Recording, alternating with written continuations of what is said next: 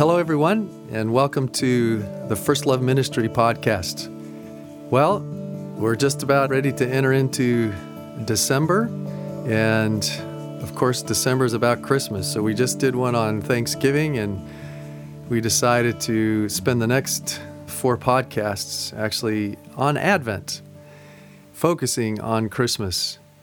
Depending on what kind of tradition you were born and raised in, or once you became a Christian, where you started attending, and for that matter, especially if you're a new Christian, when Christmas was only about Santa Claus and shopping and doing gifts for a day, that in a number of traditions, though, there is this thing called Advent, which means coming. Advent, we focus over the course of the month about the coming of Jesus and all the different events and words and things that led up to Jesus' coming. You know, I was saying to Pete that communion we have, at the end of Paul's liturgy in 1 Corinthians 11, he says, "Do this in remembrance of me until he comes." And that we remember his death until he comes. Well, Christmas, we remember his birth until he comes. Advent is about remembering all the different things that were a part of his coming, anticipating his second coming. And in the various traditions, Pete and I were laughing that we were getting ready to do this podcast and realized that in his church tradition, the candles, there's 5 candles total, and the final one is generally on Christmas, where it's the white candle and it's the Jesus candle. And the rest of them, 3 of them are purple, 1 are pink. The pink one generally represented the theme of joy. But you have 5 candles, and there are the 4 Sundays that you light each one of those candles leading up to Christmas Day, and the 5th candle, the white candle, representing Jesus. But depending on your tradition, those candles had a different theme, a different meaning, even maybe a different name attached to it. And so Pete rattled off that the candles meant hope and peace and love and joy. And so it primarily focused on an emotion. But in our tradition, where we did it, they actually had names that had the idea of a theme, an idea, and an emotion attached. So the candles we're going to look at, because we're going to do 4 podcasts and not 5, I'm going to mix the Jesus part in each of the podcasts. But what we called the candles were the prophecy candle, the Bethlehem candle, the shepherd candle, the angel candle, and the Jesus candle. And so this first one is the prophecy candle. And the idea behind it is the fact that God is sovereign, God has a plan, only God knows what it is, and periodically, prophetically says, I have a plan, and here's what's going to happen, and then it does. And what that would produce in us is a confidence in God, a confidence in His Word, a confidence in His plan, and it would produce great hope in our hearts. So I want to begin with some really cool passages to me from Isaiah, things that God has said through Isaiah. The first one is Isaiah 44, 6 and 7, where I'm pulling the verses together as one thought. But what I love about it is that first and foremost, the prophecy candle, what it reminds us, what it tells us, what it wants us to focus on is that God is the only living God, and God alone knows the beginning and the end. God alone, because of that, is the only one who can prophesy. He's the only one who knows the end from the beginning, who then can give us these little clues that he does in fact know that. So in Isaiah 44, 6 to 7, he says this, "This is what the Lord says, Israel's King and Redeemer, the Lord Almighty. I am the first and I am the last. Apart from me, there is no God. Who then is like me? Let them declare and lay out before me what has happened and what is yet to come. Yes, let them foretell what is to come." Right? You just got to kind of like the attitude, like, really? You show me any person, any God out there who can actually foretell what is yet to come, what will come. Before, in Isaiah 37:26, he asks this key question. He says, have you not heard? Long ago I ordained it. In days of old I planned it, and now I have brought it to pass.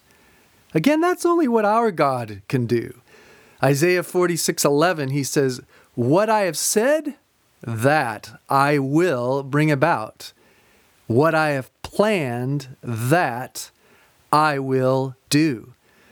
So here again, these verses say that he has a plan, that he's in control, he knows it, he ordained it, and he's going to bring it to pass. But then I love this little sentence, Isaiah 44:24-26, where he says, it's not just my plan, but I communicate it through my servants, through my messengers, the prophets. So he says, I am the Lord who carries out the words of my servants and fulfills the predictions of my messengers. Hallelujah, that he doesn't leave these guys in a lurch and make them look like idiots. I mean, you just have to imagine, right? What was that like to get everybody's attention and say, oh, God's telling me this is going to happen? You know? Yeah, right?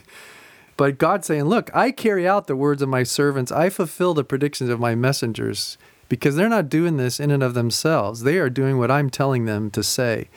And then even in the Gospel of Luke, I love this, Luke 1:37. This is kind of like my theme statement. I've said this one time, Pete and I were chatting. I went, these are like the most important 7 words you could ever memorize in one statement.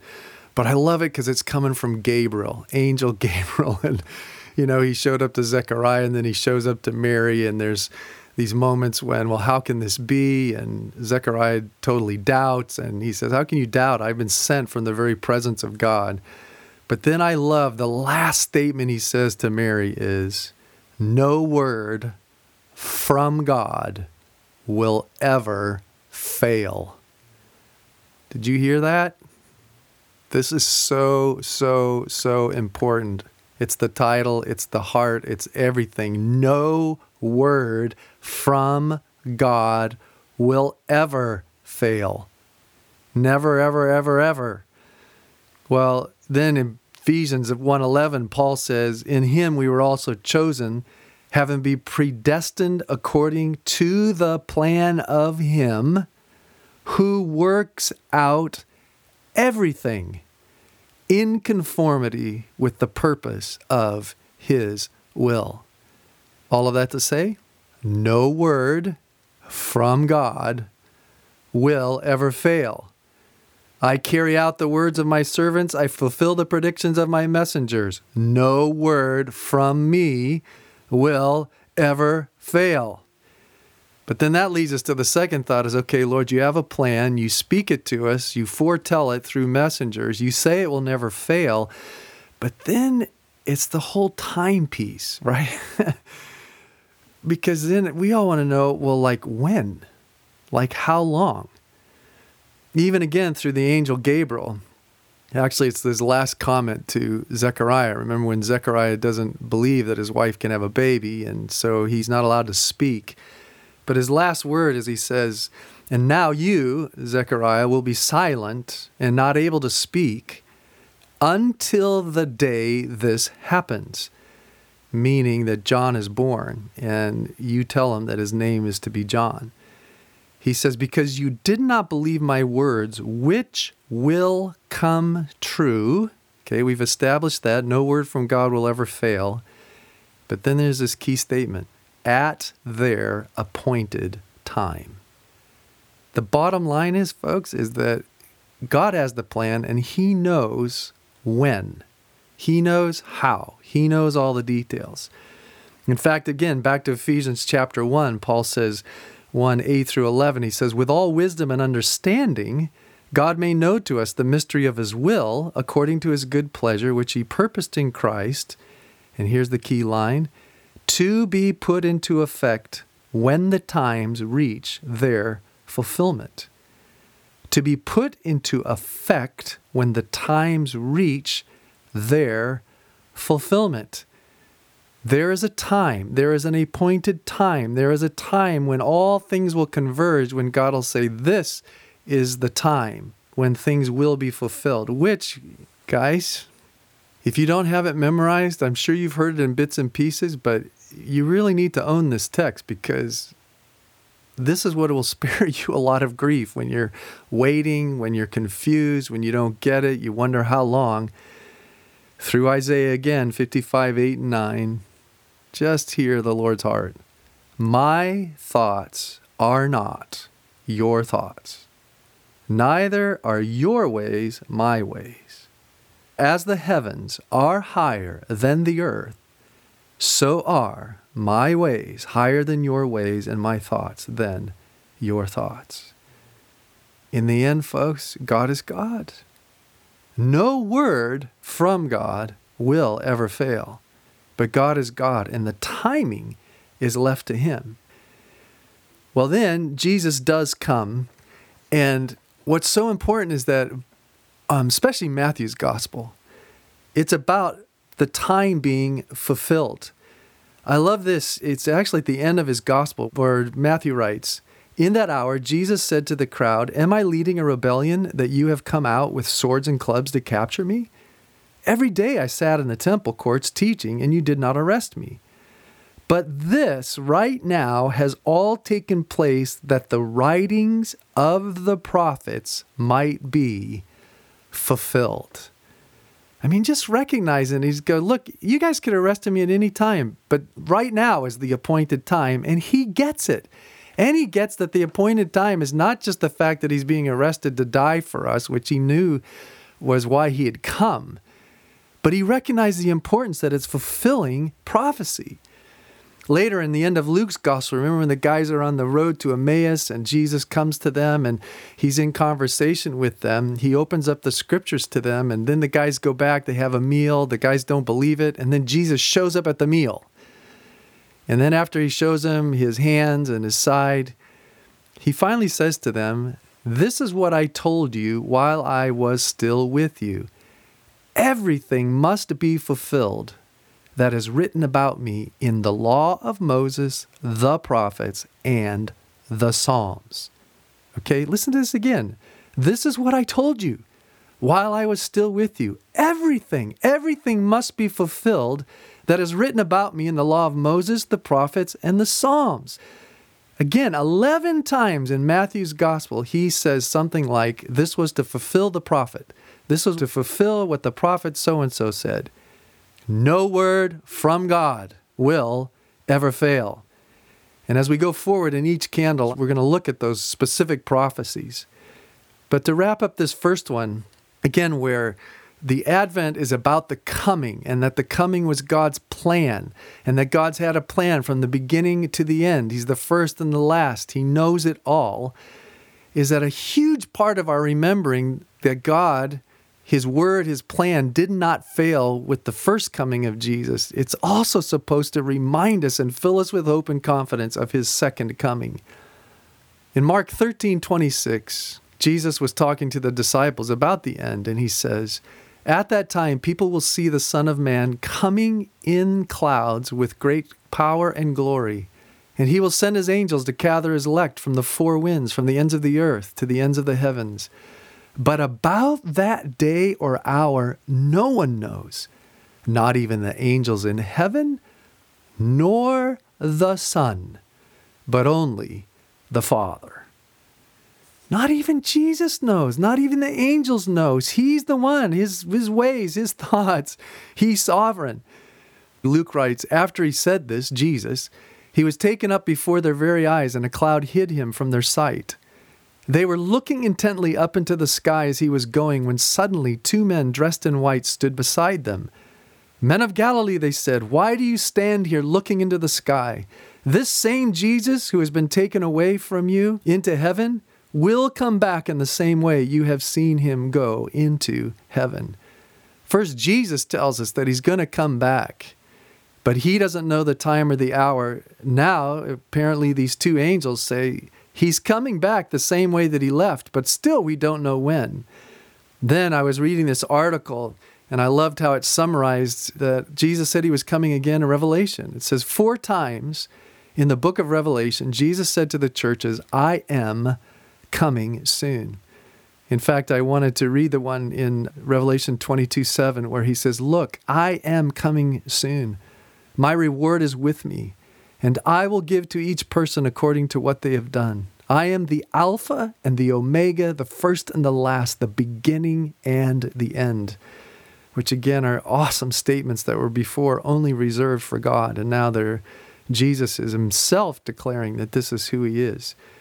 The bottom line is Jesus said that he was coming again. Jesus said that he was coming soon.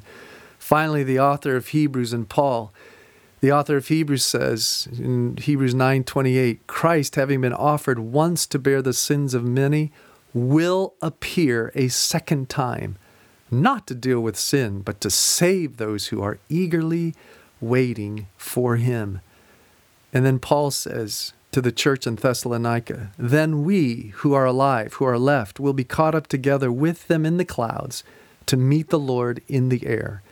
And so we will always be with the Lord. Through Jesus, the author of Hebrews, through the 2 angels, through Paul, they are all saying, Jesus will come again. And I'm saying, along with Gabriel, no word from God will ever fail. As we remember Jesus' first coming, I pray today that your heart would be just so encouraged that indeed this will produce confidence and hope that whatever your situation, we're right at the end of Revelation. Finally, it says the Spirit and the bride say, come, and let the one who hears say, come. For a lot of us, it's like, Jesus, you could come today, and that would be really sweet. Well, it may not be today. It may not be tomorrow. It may not be a year from now. But no word from God will ever fail. God has a plan. He's working that plan. He's prophesied in the same way Jesus came the first time. Brothers and sisters, friends, beloved, we need to take heart today. Take heart. No word from God will ever fail. He will come back. He will come and finish what he started, and it's going to be glorious. So as you think about all the ways that God prophesied about Jesus' coming and they were fulfilled, let your heart now be filled with hope and confidence that this isn't some dream. This is reality, and it will come true because no word from God will ever fail. Love you, bless you, look forward to the next time.